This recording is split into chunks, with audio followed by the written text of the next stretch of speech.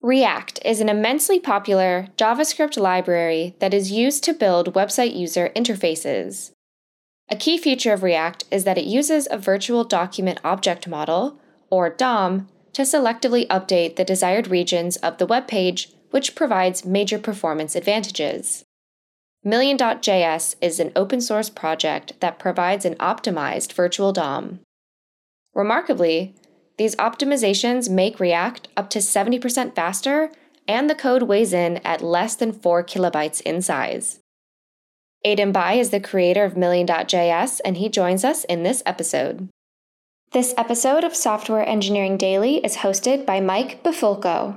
Check the show notes for more information on Mike's work and where to find him. Welcome back to Software Engineering Daily. My name is Mike Bifulco. I am one of the hosts of Software Engineering Daily, and I have for a very long time been living in the world of React and building applications and websites and tools and all sorts of things with React. And it is one of my major interests in this world as a professional person, which is why today I am super excited to be hanging out and talking with Aiden Bai, the creator of Million.js.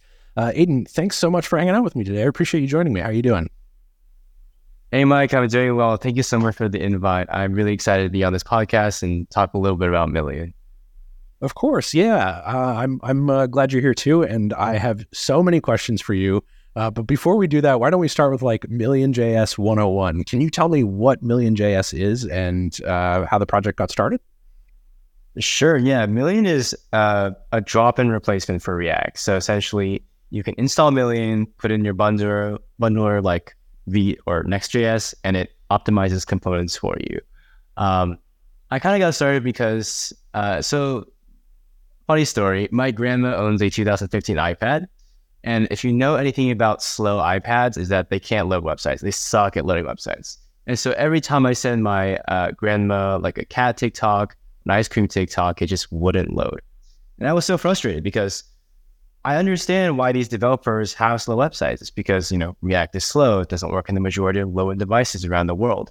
But I kind of thought about it. It's like, okay, what if we designed better frameworks for developers to work with? What if we designed React, but faster? So essentially, Million is trying to answer the question of what if we can retain the current developer experience or make it better while ensuring great user experience. Yeah, got it. Really interesting to hear that the project kind of comes from just wanting to share cat memes with your grandma. I think that's like something that most of us can relate to. And in all honesty, something that people forget a lot is that like most of the devices in the world are not your super fast iPhone or MacBook Pro or iPad. Many people are using devices that are like a year or 3 or 5 or 7 behind. And so it's easy to think as developers that like everyone has the performance luxuries that we have. But of course, that's not true. And so you created Million as a sort of an experiment to replace the React developer experience, and it sounds like it was pretty successful, right? Can you tell us a little bit about the statistics of the performance gains? Sure. On the JS Framework benchmark, which is kind of like the community accepted benchmark for JavaScript frameworks, it's around 70% faster than React, around 40% faster than Preact. Although I assume it could scale depending how your user interface looks like. Like if you have a lot of static content, it could work very well. It's pretty dang fast. In terms of like loading, it's also like initialization and rendering is both fast. Yeah, incredibly fast. A 70% gain is something that most projects like dream about within their entire lifespan and can take years and years to get to. So how did you achieve that? Like what did you have to do to gain 70% performance benefit over the standard React virtual DOM? Yeah. So yeah, and like you said, React uses a virtual DOM, and the issue with the virtual DOM is that you have to do something called like tree diffing. So like imagine you have like 2 big trees and you have to check every single node in the tree to see if it's changed. And that kind of sucks because as your components or as your app gets bigger, the bigger the trees get, the more work the virtual DOM has to do, and the slower your app gets. Million kind of takes a different approach. Instead of running that diff every single time you render, we use a compiler. The compiler figures out which nodes are dynamic. So for example, if you have like a count state or like an open or closed state. We know where those things are. And so instead of diffing the tree every single time, we just update that specific node. And so we basically turn the time complexity from like O of n to the power or whatever to O of 1. That's pretty shocking, and definitely one of those things that makes a lot of sense as you sort of start to parse the problem space that you're in. And I think that the obviousness of the approach makes more sense, like sort of in retrospect. It sounds like something that obviously the React team will value kind of the difference here and will understand the gains. How did you get there? Like, how did you start to understand that React has a performance problem and have the desire to like, okay, I want to improve the performance on React? Like, I would love to know about the journey from A to B there. Like, I have a goal, I have a problem. How do you connect those two things in this case? Right, exactly. React has a performance problem, but it has always been kind of muted because our hardware just gets better every single year, right? And so, on the majority of developers' devices, or like in, the first world, you have really fast devices. And so if your bottleneck is rendering, it doesn't really matter unless it gets to like 100,000 elements or something crazy. But I live in a family where we don't have the latest devices except for me. So I get firsthand of like what exactly the problem is. And so React has gone down. I was chatting with Ryan Carniato from Solid.js, which is a similar React alternative that's super fast. And it's really interesting because how I kind of discovered this sort of technique to make virtual DOM faster was from a project called Block DOM, which is essentially like quote unquote predecessor for Million. It's actually used in some other stuff as well.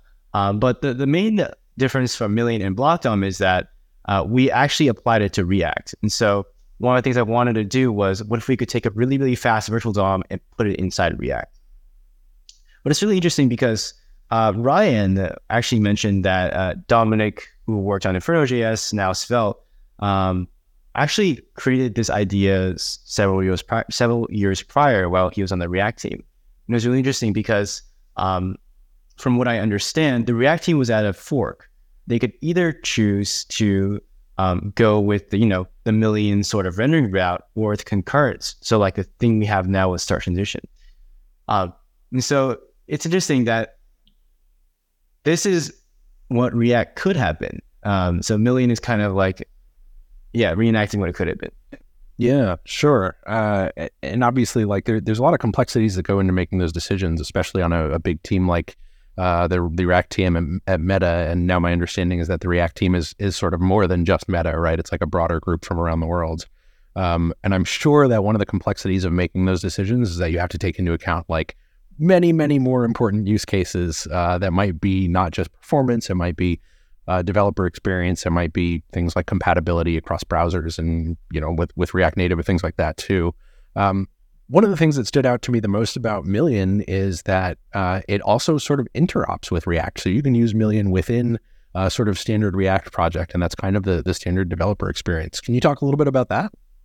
Yeah, that's actually our goal. Our goal is essentially, what if we can have React, like this is essentially like the analogy, we can have our cake and eat it too. We can use React and also make it really fast. Although our approach is a little bit different from, if you've heard of like Preact Compat or Inferno Compat, like those libraries try to like, essentially what they do is they masquerade as React. They have all the same APIs as React, and they just pretend to be React. We actually take a slightly different approach. We understand that React is okay for certain things, right? Like for example, if you have 2 elements, you probably don't need a whole blown out virtual DOM for that. But if you have a lot of elements, you might need it. And so we provide 2 modes, automatic and manual. Automatic has a compiler that makes all the decision making for you. It determines which components should use our APIs and which components should use Reacts. Another thing is we have manual. So like if you want to opt into specific things, like if you have like a really long virtualized list and you need to like configure that with your thing, you can manually do that yourself as well. Yeah, got it. And so from a developer experience perspective, it kind of allows you to like choose when Million makes the most sense for you. And maybe the inverse of that is choose when leaning on plain old React makes sense for you too. which gives a lot of control. And I'm sure that's something that as a side effect allows people to integrate Million without having to take it on for everything, which is really cool. And so then I guess my next question is what does Hello World look like when you're using Million? What's the very simplest way to integrate and add Million to a project if I want to experiment with it? Yeah, our hope is that you can integrate Million at any scale.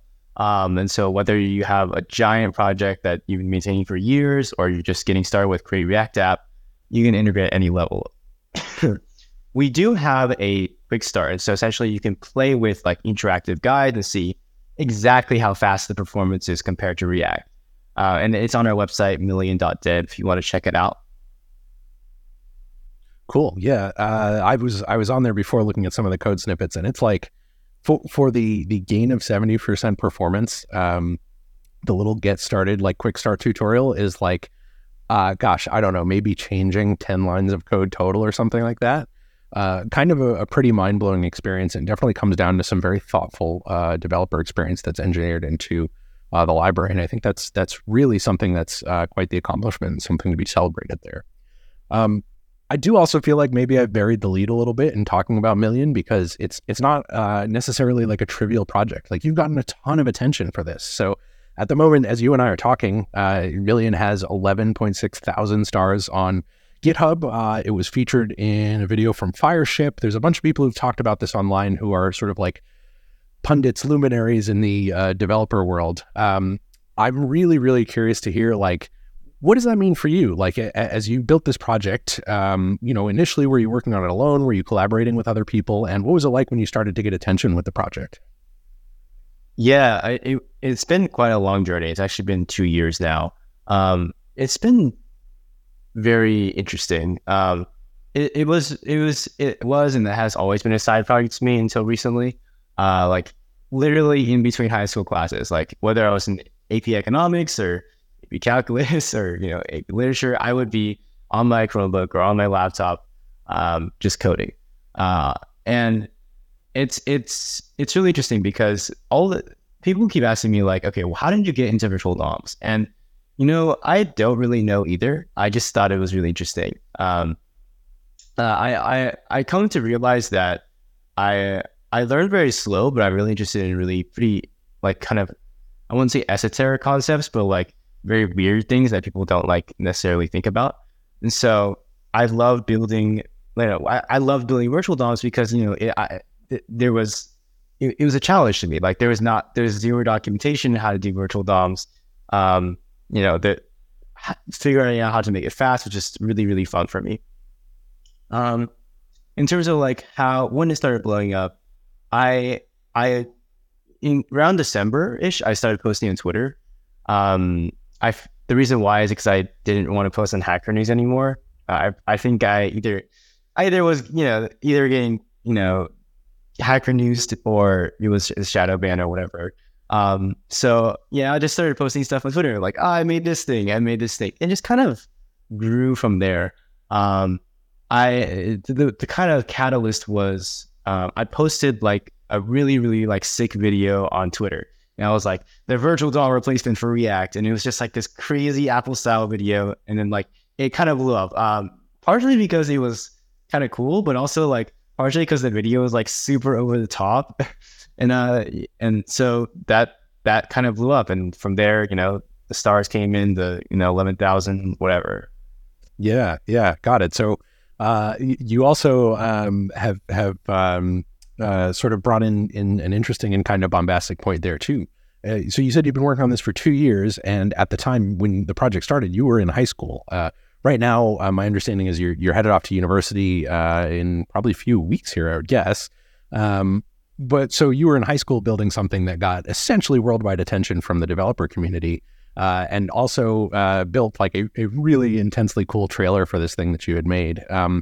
From my perspective, that feels like you not only understand some pretty intense computer science topics, you also have a knack for marketing yourself and marketing projects that you're working on.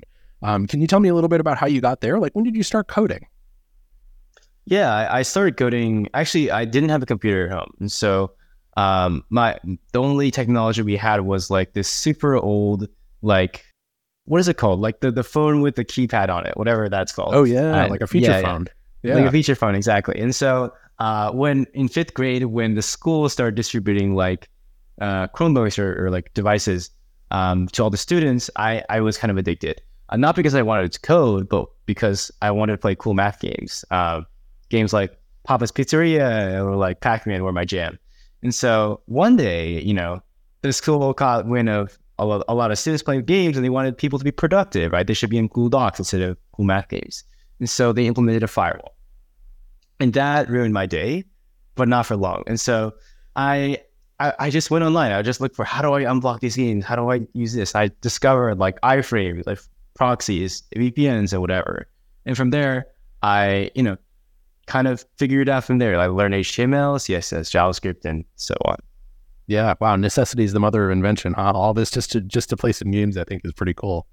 And so your interest in software development kind of came from a reasonably early age as well. But you also seem to have a really good skill at like video editing and some of that stuff too. I noticed your personal website is Aiden.mov, which has to be a nod to movies, I'm guessing, and sort of video editing and production, stuff like that. How did you get into that stuff? Yeah, actually, I'm not the main video editor for that specific video. I'm lucky to have a bunch of talented friends, like literally actually younger than me. And so I used to play a lot of Minecraft as well. And so just like talking with people in Minecraft, and one of them just happened to be very good at video editing. So I'm very lucky to have people around me that can help around with the project as well. Yeah, cool. That's really cool. Always nice to be surrounded by people who are talented as well, and I'm sure there's lots to learn from them too. So you just finished high school and you're headed off to university. What are you planning on studying? I plan to study computer science, but I don't know if I plan on studying that much. I personally, I've always been kind of adverse to classes. It's not that I don't enjoy them, or actually, I never enjoyed them. But like, it's not that I don't hate that I hate them. It's just that I always find myself distracted with something that I want to actually, or something that I'm actually interested in. And so I plan to use university as kind of like a social arena. And so, how do I say this? Like, I plan to use university as like onboarding to life. A lot of the things that I have to learn through university is that. In terms of education, it'd be really cool to learn some new classes, but also graduating is not a requirement. Sure. Wow, man, you are wiser than your years from the sounds of it. That's a really interesting perspective to have. I'm a few years removed from my undergrad university experience at this point, but I feel pretty strongly that like one of the most valuable things I got out of it was the social experience and the intermingling of people with various different backgrounds and interests from my own. And graduation not being a requirement, like, man, that takes some stuns. I appreciate that. I think that's really cool perspective to have there. So you're studying computer science. You're off to university in probably a manner of weeks here. So what does your work balance look like? Are you working on Million still? Is there a team built around it? What's that look like? Yeah, most of the engineering is pretty much still me, but we do have a community team around it. So people help post like on the community Twitter or on the Discord, and there's a lot of active folks that I'm glad to have on. Work-life balance is probably something I'm trying to still learn. It's really interesting because originally it was pretty good because it was just a side project, right? You just worked on it whatever you want, maybe on weekends or nights. But when it blows up, you kind of like are hit with a bunch of volume, like traffic and volume. And so like whether it be issues or, whatever. And so it's very difficult to balance that because it always feels kind of like a continuous cycle of, okay, now I have to fix this issue, or I have to implement this feature, or I have to ship this thing. And so it's a bit tiring, but I'm learning how to balance it. Sure. Well, this is one of those places where I feel like my experience has been, you're always kind of surfing the balance between work and life, and that work-life balance is maybe a bit of a misnomer. Like it's kind of work-life coexistence and figuring out how to make those things work for you. You've also been thrust into like a really interesting position where you've got this project that has all this attention, that has like lots of real devs who are interested in using it. Have you found many people who are using it for projects that are like actually in production? Yeah, a company called Wise, WYZ, is actually from Seattle, is using it. There are a couple companies I'm talking to that are interested in using it as well. A lot of it, I think, comes down to how easy it is to integrate.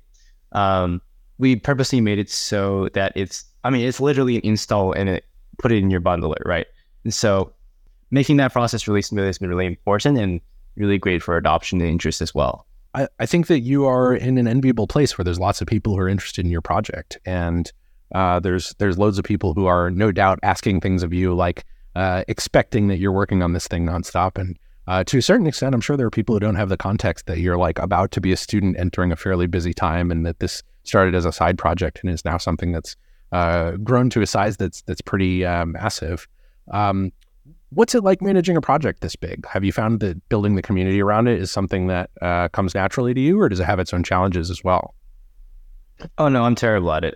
Frankly, I'm still learning a lot. I've never been in like a position of leadership before, and so being thrust into it is like very challenging. People skills are not my thing. That's why I code all day. But I'm actually really fortunate to have this opportunity to learn more about it. Like one thing I'm really happy is I brought on a couple people for the community team just to help, and it's really cool because I can kind of experiment and learn from them and see how they do it. Right? It's because it's like this project is difficult. It's one part of it is leadership in terms of like working with people, but also like actually building relationships with 20 people at once, and also working on PRs and fixing issues. And there's a lot of stuff that comes with it. But it's really cool. I think personally, this may sound very naive, but it's kind of changed my perspective on what I want to do. Open source is really cool because it's a medium where I can actually impact the world, whether it be, 10 or hundreds or thousands of people, and provide just a little bit of help to everyone. My hope is I can kind of dedicate maybe my next working years to open source. I think this is naive, but I think it's really important.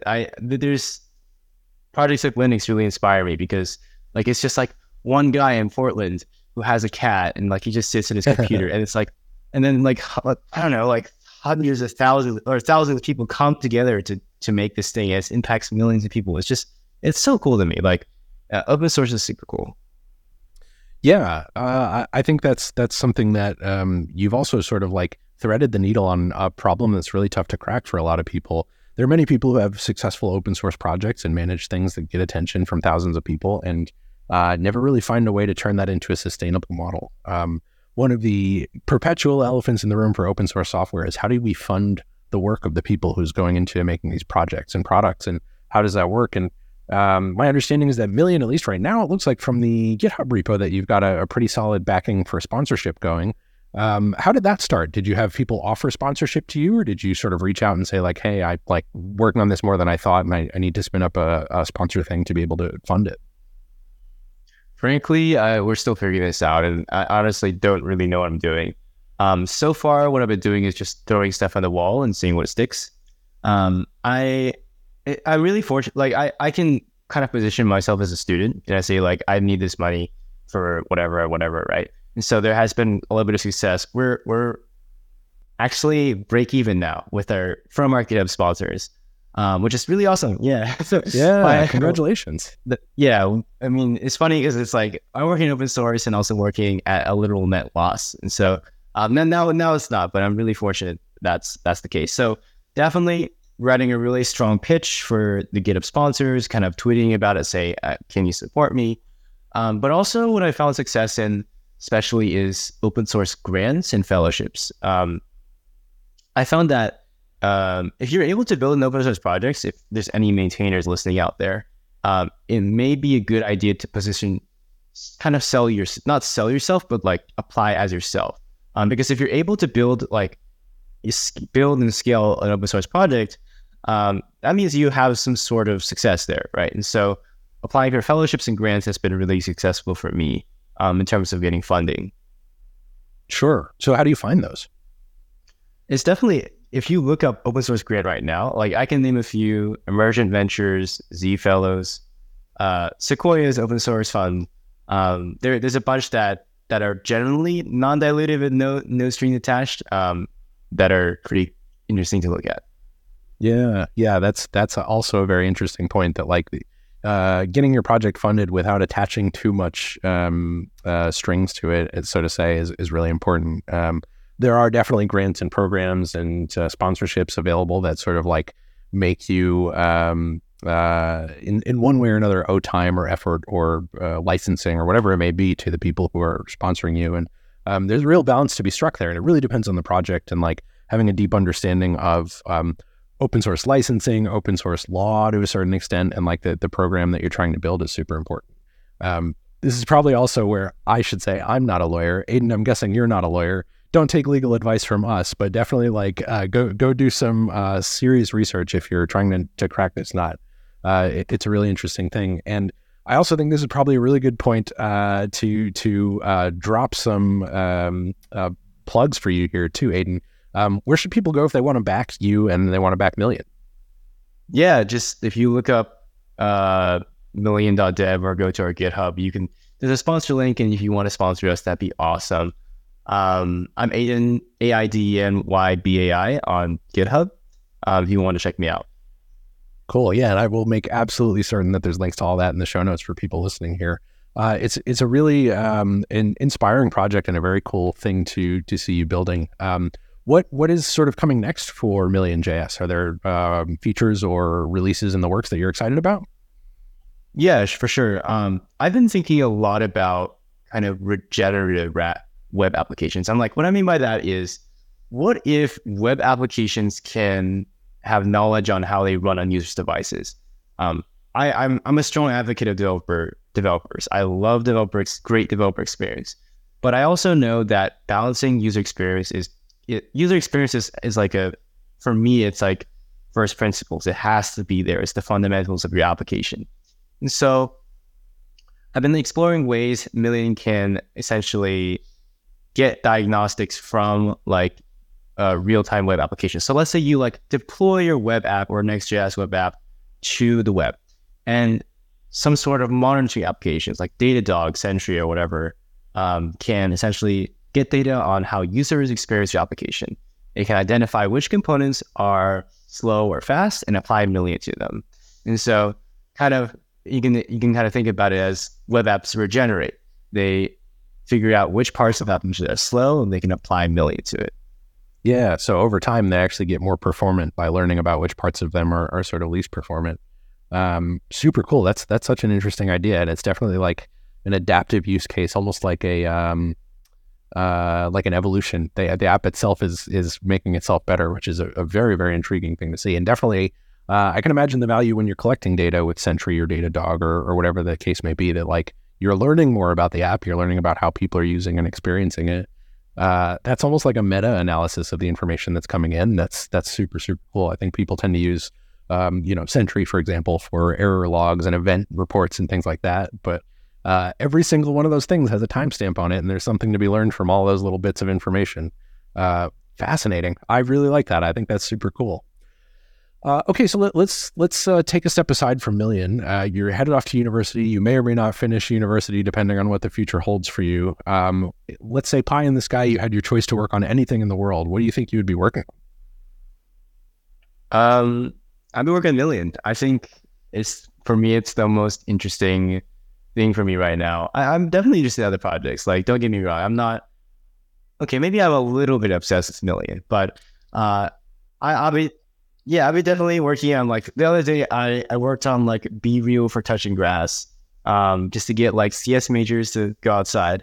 So I'm always working on funny side projects, but mainly Million if I work on it. Cool, right on. I appreciate that, and I think you've very obviously done a good job of picking a passion project that's like exactly in the center of your Venn diagram of passions and interests.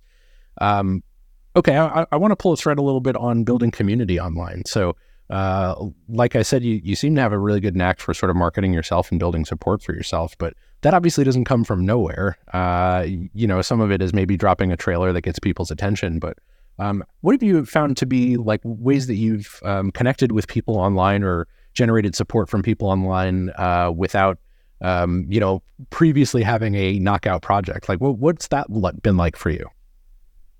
Right. Building community is hard. It's, first of all, we don't do it perfectly. I don't do it perfectly. It's not great. But some techniques that I found pretty successful are, Million is like something that's easy to rally behind. I think people are excited about Million. They think that, they're tired of performance. That's why things like Astro or Solid exist, right?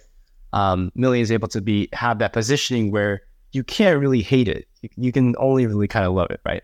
And so people are really excited about Million. One of our things is we have a Discord. We do like events, we do posts, we do whatever.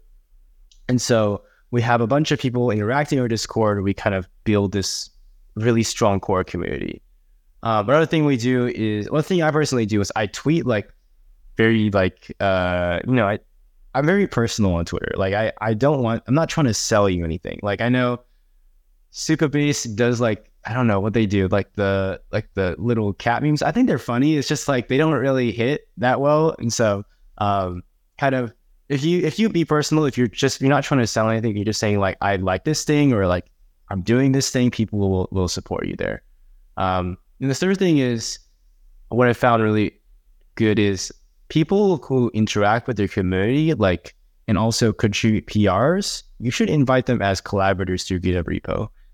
That might be a little bit dangerous, but like what I found really successful with that is people feel ownership over the project. I think that's why I started Million in the first place. It's something that I kind of felt ownership over, and I felt that I actually was making impact with. And so if you can share that little bit of ownership with a bunch of people, you can really, really build a strong core team. Yeah, that's one of those things that I think people genuinely tend to have a very defensive position on initially. Adding people to your GitHub repo, giving people permissions to merge things and whatever else can potentially be dangerous and damaging. But in a lot of cases, people tend to do good first. And one of the nice things about Git, if done correctly, is there's a history of everything and you can always roll back changes if you need to. Obviously, the problems will come when they do, but if you're paying strong attention to your team and to the code that's getting added to the project, there are healthy ways to do that too. I think that's really a genuinely good perspective to have, and definitely something that like can provide growth and support for your community. I do kind of also want to prod a little bit at what you said a minute ago about sharing on Twitter and being very personal on Twitter and kind of being yourself. I think over the years, this is something that I've been figuring out. I worked in developer relations for a while, doing, like working in the developer community and helping people. And a big part of that is establishing a brand as a person on the internet who's helpful and knowledgeable and all those other things. And almost more so than being a smart person who can write code and do things and like make, JavaScript do what you want to do. The things that I have always found create more attachment is like just sharing a little more about you with your project than just the project. When you're having good days, when you're having bad days, like there's some value in sharing a sarcastic meme every once in a while because people see a real human behind that. And to a large extent, I think people attach to the human just as much as they do to the project. Like Million is an insanely cool project and you're tackling something that will help potentially, thousands and thousands and millions of people. But truly, like some of the value of what you've built is that it comes from someone who's interesting and open and different and kind of an outlier in the dev world. And I think that's a subtlety that we kind of often glaze over and is really something to admire. It's also like super hard to be open on Twitter in a world where, I don't know, sometimes it feels like 99% of the internet is trolls too. How does that work for you? Like, do you find yourself shying away from it from time to time? Yeah, for me, I definitely was not a fan of Twitter when it gets, especially like, okay, I came from Hacker News, so it's like Twitter was kind of easy, easy for me. But like, yeah, some people are just like, some people just have too much time on.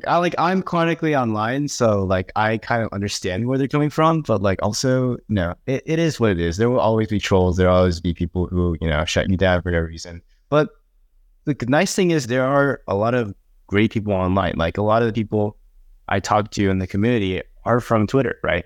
And so it's really cool to see positive. Like if you see the positive side of it and kind of ignore the negative side, you'll be okay.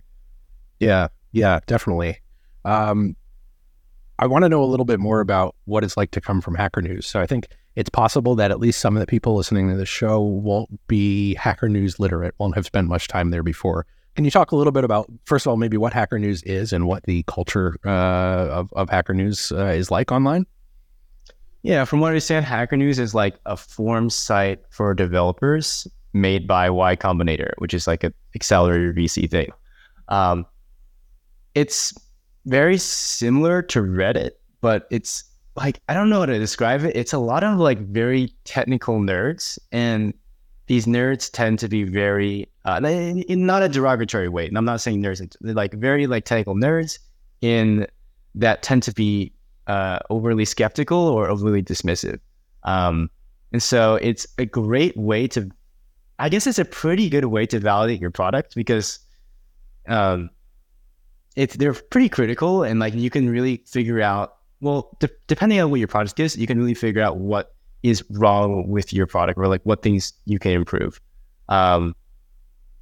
It's really interesting because it also generates a lot of traffic, and so compared to Twitter, you can get like a lot more developers seeing what you're building.